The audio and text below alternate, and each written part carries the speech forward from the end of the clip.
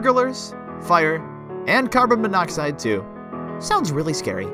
You're listening to Return to Gilead, A fan podcast for Down Gilead Lane. by two new but huge fans of the show. I'm Ryan Matlock, And I'm Michael Lefevre. and today we're reviewing the final 3 episodes of Season 1 of Down Gilead Lane, Episode 11 on our Return to Gilead.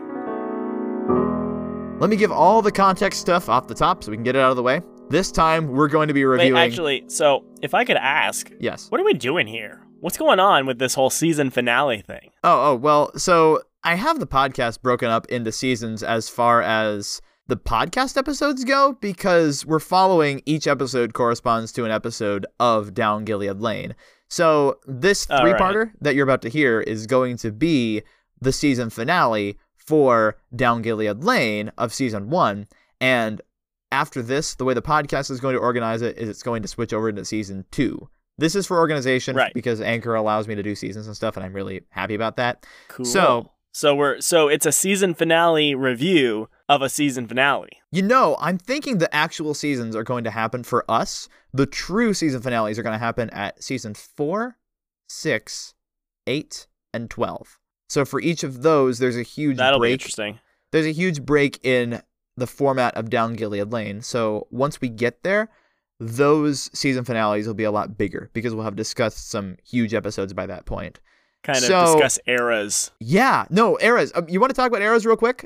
I think this is an appropriate place to put it. Eras, sure. We've got a long podcast, and I have no problem with extending this, so we'll get to all of the context information in just a second. But as far as eras of Gilead go, it's really, really interesting. So I have the DGL stats spreadsheet that I've been working on, and it's a super fun project. You can find it on our Linktree link in the description of this podcast or on anchor.fm/return to Gilead. And there, it seems like the eras of the show are broken up 1 to 4 because that's the Grace saga. And after that, new storylines start for 5 and 6, written by Beth Culp. The show is rebooted in season 7 with Laurie Twitchell and Steve Odell. And for the next 2 seasons, it's the Morrison family. And then in season 9, there is a huge change, theme music change, character change, time jump. And for the next 4 seasons, the format is different than it was previously because there are new genres that are being introduced. There are new characters. There's a new storyline that goes on for those seasons. So that's what I see as the eras of Gilead. There are 3 eras, and era 2 is interrupted in the middle by the writer change. So this will be really cool when we get to each of these era changes to be able to talk about it. And that's why I'm saying I think that the seasons of this podcast are probably going to be broken down by eras. Yeah, does that make sense? Yeah, and I think that's a decent way to do it because then, as far as our organization, we're comparing, even as we do seasons of our podcast. For listeners, I don't have to say, like, this season 4 is the beginning or the end of our season 1 and the beginning of our season 2. You'll know that if you listen to the show. But the season 1 episode 13 or season 1 episode 11, which is what this one is, that's because this corresponds to Down Gilead Lane season 1 episode 11. Does that make sense? If it doesn't, it will in 20 years. Oh boy, is this going to be out there for that long? I guess it will be. It'll be out there forever. Your grandchildren will be like, hey, let's listen to great grandpa's podcast he did when he was our age. I wouldn't mind that. I think that'd be fun. Continuing on, let me give the context for these episodes. Today, we'll be reviewing episodes 1-11, See No Evil, Hear No Evil by Beth Culp, 1-12, It's All About Me by Leah Gardner, and 1-13, Like a Good Neighbor by Beth Culp. Because these 3 episodes, the recording session we're doing right now is we're reviewing 5 episodes, and that's kind of hard because it's a lot for us to keep track of. It's a lot of notes that I got to sort through. And so doing this in one long recording works not only for us, but also for these episodes, because what starts in See No Evil, Hear No Evil is the end of Grace being introduced to all of the members of the Morrison family. She's introduced to Brooke, and weird things start happening around Coleraine. The start of the episode shows that, because with Dr. Kramer being the controversy in the first scene, and with the Dr. Kramer stuff continuing for the next couple episodes, these 3 are clearly linked, even with the previous leads in the next couple episodes. So I thought it made sense to discuss them all at the same time. I don't know if you're down for that, Ryan, but if we can get through it. No, that makes sense. It makes sense. Let me read the summaries for each of these 3 episodes. Summary for See No Evil, Hear No Evil. Turmoil comes to Coleraine when Dr. James Kramer returns to town for a court case. Meanwhile, Brooke overhears something strange from Grace Andrews and decides to investigate. The summary for It's All About Me? As the drama surrounding Dr. Kramer continues, the Morrison kids try to figure out different activities to do while cooped up at home. And the summary for Like a Good Neighbor? John Morrison begins to investigate the secrets of Grace as the tumult in Coleraine reaches its climax. I don't know about you, but these are my favorite episodes of the season so far. I don't know if I would say that they're my favorite. Well, Okay. actually, See No Evil, Fear No Evil might be up there. Definitely. Like, I really appreciate, like, that episode, the whole, like, conversations between Brooke and Luke are some of my favorite interactions of this season. They are so especially funny. with his repeated teasing of like, you go in but you don't come out. It just he doesn't stop, he doesn't let up, and it's hilarious. No, it's great. He's a great foil for her because she is the most mature of the Morrisons, and they have really it's accurate teenage dialogue. It's really fun. Yeah, and the whole episode in and of itself actually is really important to me from a lesson standpoint, because one thing that is very important to me is understanding how to manage fear. Yes. I've just had many times in my life I hit a point in my life where I learned how to manage fear, but there were some people around me who did not. And it was an interesting time in my life where they continued in certain fearful attitudes towards the things that we would face. And it wasn't bothersome to me, but it was bothersome to them. And it was difficult to see them sort of living in fear and knowing that there's so much better that can be done when you don't live in fear.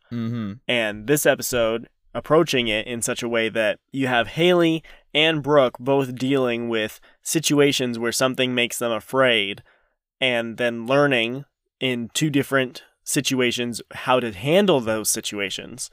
And then finally, the episode kind of concludes with a third instance of the parents being concerned about something, but in that situation, they say, hey, we're taking precautions, but we do not want you to live in fear. That was really important to me. I was like, oh, that is really good writing, because I didn't see the third aspect of, like, here's a third instance of fear hitting somebody and how they handle it. And it fits in with Brooke's situation and it fits in with Haley's, but it's so interwoven into the story that it doesn't feel like just kind of thrown in there. It's just like, wow, that's a lot of different angles to take at the thought of, like, sort of the concept of fear, and it's very beautifully done. This would be a fantastic time to listen to the clip of the day. Shall we do it? Sure. We don't want you to live in fear. Because you'll protect us, Daddy? Yeah, I'll do my best, Timmy, and so will Mom. But we can't protect you from everything. That doesn't help with the fear thing, Dad. Yeah, remember what we talked about this morning, Haley? That I need to think about good things whenever I get scared? Yep. But that was when there wasn't a real thing to be scared of. That was just about my imagination. Yeah, but that doesn't change God's word. Right. A big thing about fear is how we approach it. So things in Haley's imagination were very real to her. And the contrast here is that if we're relying on God, then even though there may be real things in this world and things that we're just thinking of that are scaring us, even though there are those too, the way we respond to them is the same. Because if we practice with the little things, with the things that we find scary, when something real comes up that's scary in a different way, then the precedent that we've set in relying on God and setting our mind on good things and not dwelling on those things that I've dealt with, I've seen that this is, at least in part, true. That what you set your mind on, and with Haley's, what happened to her, it makes sense. Her parents aren't necessarily against movies, just scary movies that they've told her don't watch. Probably because they're not rated great, because they've got some not great content for a 12-year-old to watch. I forget how old she is. But then with the real situation of the mysterious voice calling in, that is something they could be afraid of. But the same thing applies. Just as you shouldn't dwell on the scary situation of the movie, This isn't something you have to dwell on. Give your fears to God, your anxiety to God. Do not be anxious about anything. And I love that John and Mary practice it themselves, that they go to the kids and say, even though we've been telling you all these scary things, we don't want you to live in fear. It's a great way to cap off the first episode, even though the story is continuing, to kind of put it at a natural stopping point by talking about fear. And I think the reason that they say, like, hey, don't watch these movies, it's not necessarily like, oh, it's rated a certain thing, though I'm sure that applies. But as far as fear is concerned, the reason that they don't want her watching them is because it places ideas into her head about things that could be dangerous when they're not. And so now all of a sudden she's afraid of burglars and fires and all these things. That was a question of, like, were those things in the movie? Like, when I see something scary, I think the way Odyssey did it was a little bit better, because Danny in that episode is afraid of giant mushrooms taking over Odyssey. Whereas in this one, Haley's afraid of all the terrible things that could happen. Whereas it seems like she would more likely be afraid of the specific thing in that movie. What I got was that all those things were in the movie. Oh. And she specifies that it's not a good movie. So I could totally believe that the movie's just about burglars and fires and everything that they thought of that they could possibly throw in to possibly get it a PG-13 rating. Does carbon monoxide come from fire? Yeah, definitely. Well, I actually don't know. No, I don't. No, not exactly. Well, we need to figure out the plot of this movie. The burglars carrying poisonous snakes let this compound on fire, and they release carbon monoxide. That doesn't seem like a scary movie. That sounds like an action movie. I'm confused. It does. I don't know. Maybe. Anyway. Well, in some Christian sects, they think it's the same thing. But meanwhile, me over here enjoying my Agents of S.H.I.E.L.D. Continue. Hey, me too. But it's about the ideas that the movie gives her, that the parents see as their ideas that a certain person could retain and then discern, oh yeah, that's not a problem, I'm fine. But they recognize that Haley's not mature enough for that at this stage, and that all those ideas are going to do is burden her with fear, and they don't want that for her. The funny thing is that Brooke's parallel to this is that she and Luke are trying to figure out what's going on with Grace, and Luke is calling her chicken, and like, you should go just talk to her. And he's kind of spurring her on to talk, but also kind of being a little suspicious about it. But then when they go and over here, she's reading the story to Timmy, and Timmy had found her because he and Mr. Key had gone to visit her a couple times, and they overhear her reciting, I think it's Hansel and Gretel, or at least reading that story.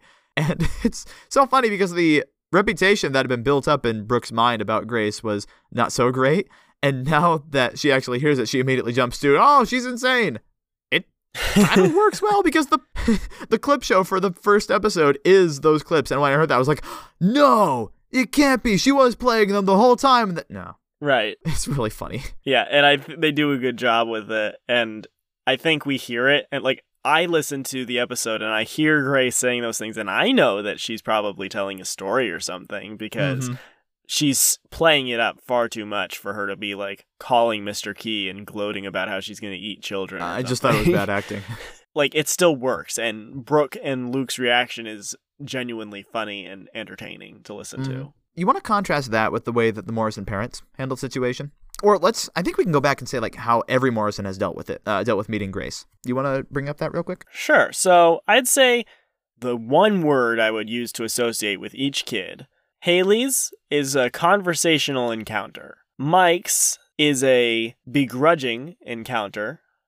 Justin's is a lonely encounter. Yes. Brooke's is a fearful encounter. Timmy's is an enthusiastic encounter. And the parents' is a cautious encounter. And since the parents are the last ones to appear, because we built up this trust with Grace, at first it seems like their caution about Grace is unwarranted. And their not fear of Grace, well, actually, yeah. They say in the last episode that it was, the last episode of the season, they say that it was kind of a fear of getting to know her, more than just a healthy caution that kept them from going to visit and going to see who she was because of her reputation. I love that this episode continues the trend of if the parents need to apologize for something, they do. But it doesn't say that they're keeping the kids from her was completely wrong. There were elements of it that were wrong, that were based in fear and based in not wanting to talk to Grace. But there are also other elements that are genuine wanting to keep their kids safe. Because the last call that they get from the mysterious voice, and we can talk about that, the whole thread of who that is later, but since the last call was keep your kids away from Grace, that's when they institute the we don't want you talking with Grace, because there's been a threat. But we know their heart was, we don't know Grace, and we don't think we should talk to her yet. That was what I think was really well brought out. And the resolution when they talk to Grace, it's a small thing, and you might not see it if you weren't paying super close attention to it. But because they both apologize to Grace and to the kids, which was a great move on their part, it's really powerful. One thing about the parents that I appreciate, because the last episode is kind of about obedience to parents, sort of, even in a situation where the kids have information, they're like, oh, Grace is fine. It's safe to be there. Yeah. Their parents have told them not to, because the parents haven't had that experience to be able to say, we believe it's safe. And they're the ones in charge of their kids, so they tell them to stay away. And even so, the kids struggle to honor that request to stay away from Grace, even though like their heart is in the right place because they want to go help Grace after a storm. The parents make it clear, like, no, you need to obey us even in the situation where you think it's okay to do these things and you want to do genuinely good things, it still has to come with obedience to your parents. And I really appreciate that the episode doesn't have just that blind obedience to the parents,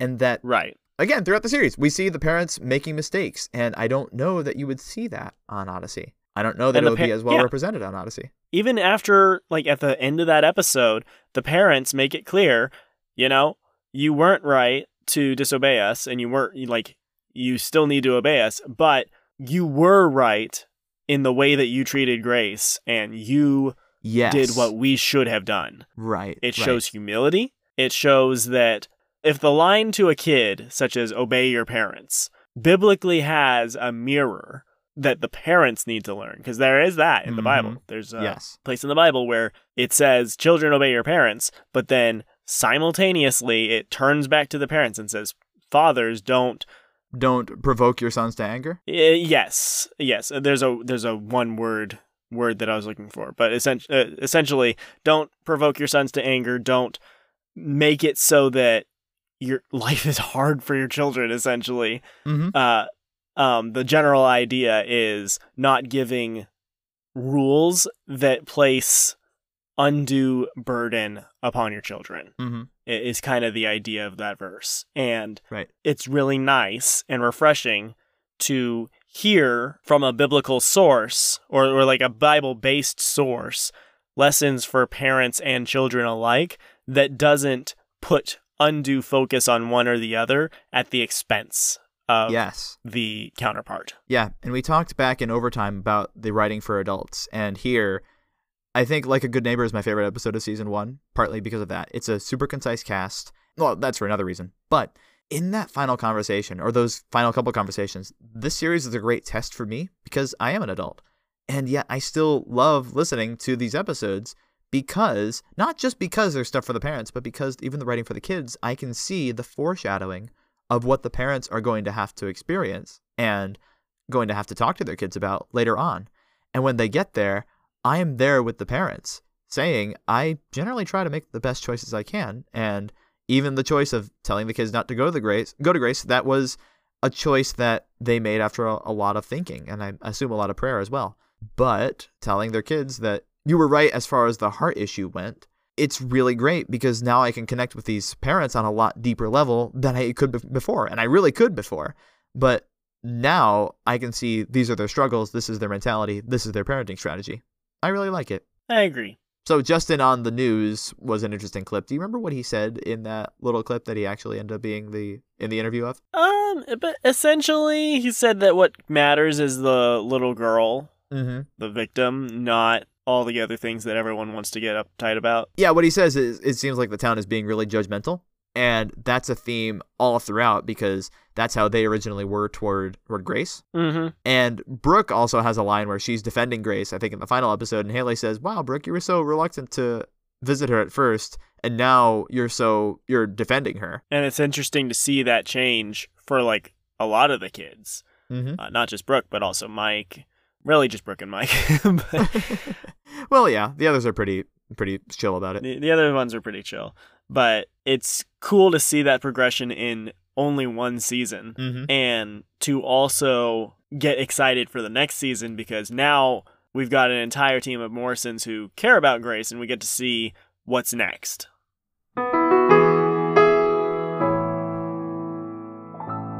Hey Michael and Ryan, it's Brendan. I wanted to thank you guys for starting the Return to Gilead podcast. It has rejuvenated my desire to listen to DGL. I hadn't listened to DGL in quite a while, and it's been a great ride so far. I appreciate all the work you guys have put into putting out 3 podcasts a week. I know what a challenge that can be. It can be a challenge to get out 1 podcast a week, so I appreciate all the work you guys have done. Keep up the great work. God bless you guys. Aw, thank you so much, Brendan. That made my day. Yes, thank you. All the credit for getting 3 episodes out a week goes to Michael, because all I do is record. He's the powerhouse editor over here. We also have some reviews on Apple Podcasts, which is awesome. Yeah, we do. One is from Odyssey Fan, and they say, great podcast, 5 stars, so thank you. They said, this podcast makes you want to start listening to Down Gilead Lane. Though I have listened to all 12 seasons of Down Gilead Lane and the special episodes, I still learn new things about the show. Woohoo, yeah. We also got one from Noah Bro WN. They say, another stellar podcast from Michael and Ryan. The content of the review says, another 5-star review. So thank you very much. Yeah, appreciate it. As an avid Adventures in Odyssey fan, I was already subscribed to the Odyssey Scoopcast and AIO Audio News. I had heard of Down Gilead Lane, but it was only mentioned and never explained. When I saw that you guys had started a podcast for DGL, I immediately had to listen. And as always, I was delighted to hear the high-quality, insightful comments from Michael and Ryan. Of course, it's also your fault that I may have to bite the bullet and just buy the complete series on thumb drive. Thanks, guys. In conclusion, thank you for making my morning drives to class worthwhile. Oh, well, thank you. No problem. Apologies to your pocketbook. And yes, the thumb drive is a great purchase because I'm assuming it's all of the digital versions of the episodes, which are all of the extended versions. So yes, it's possibly even better than buying all the CDs. So yeah, fun fact. It will be worth your money. There are many episodes that if you buy the digital album, as I did, you get like 10, possibly 15 minutes more for some of the episodes. I think whereas Michael did not. He bought CDs. No, CDs are great, and it's only like an average of 4 minutes every 3 episodes that are missing. Yeah, and the longest one is 10 minutes in episode 10-10. I'm pretty sure. Okay, yeah. Maybe 9-, something like that. But one of those episodes later on has like 10 minutes chopped out of it on the CD. But all that to say, it's totally worth it to buy the whole series because this is a fantastic series. So it is. Thanks so much for the iTunes reviews. Thank you so much again to Brendan. And again, if you want to leave feedback, we'll tell you how to do that in just a second here. But yeah, that's the feedback segment. Outro!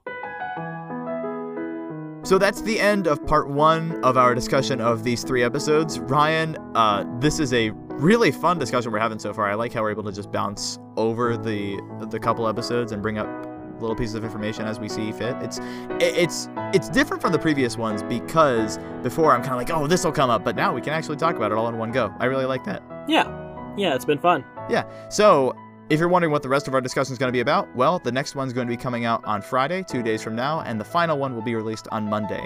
If you subscribe to this podcast, Return to Gilead, on Apple Podcasts, Google Podcasts, or wherever you get your podcasts, or you can go to anchor.fm/Return to Gilead to find us. You can be sure to hear the rest of that discussion when it comes out. Yeah, and if you want to leave us a voice message on anchor.fm, we'd love to hear what you thought of this episode, what you think about Down Gilead Lane in general, or if you want to just say hi. Yeah. We'd love to hear from you. We love saying hi to people. We're going to call it right there. I'm Michael. And I'm Ryan. Thanks so much for joining us, and we'll be back next time to talk about part 2 of the season finale of Down Gilead Lane Season 1 on our Return to Gilead.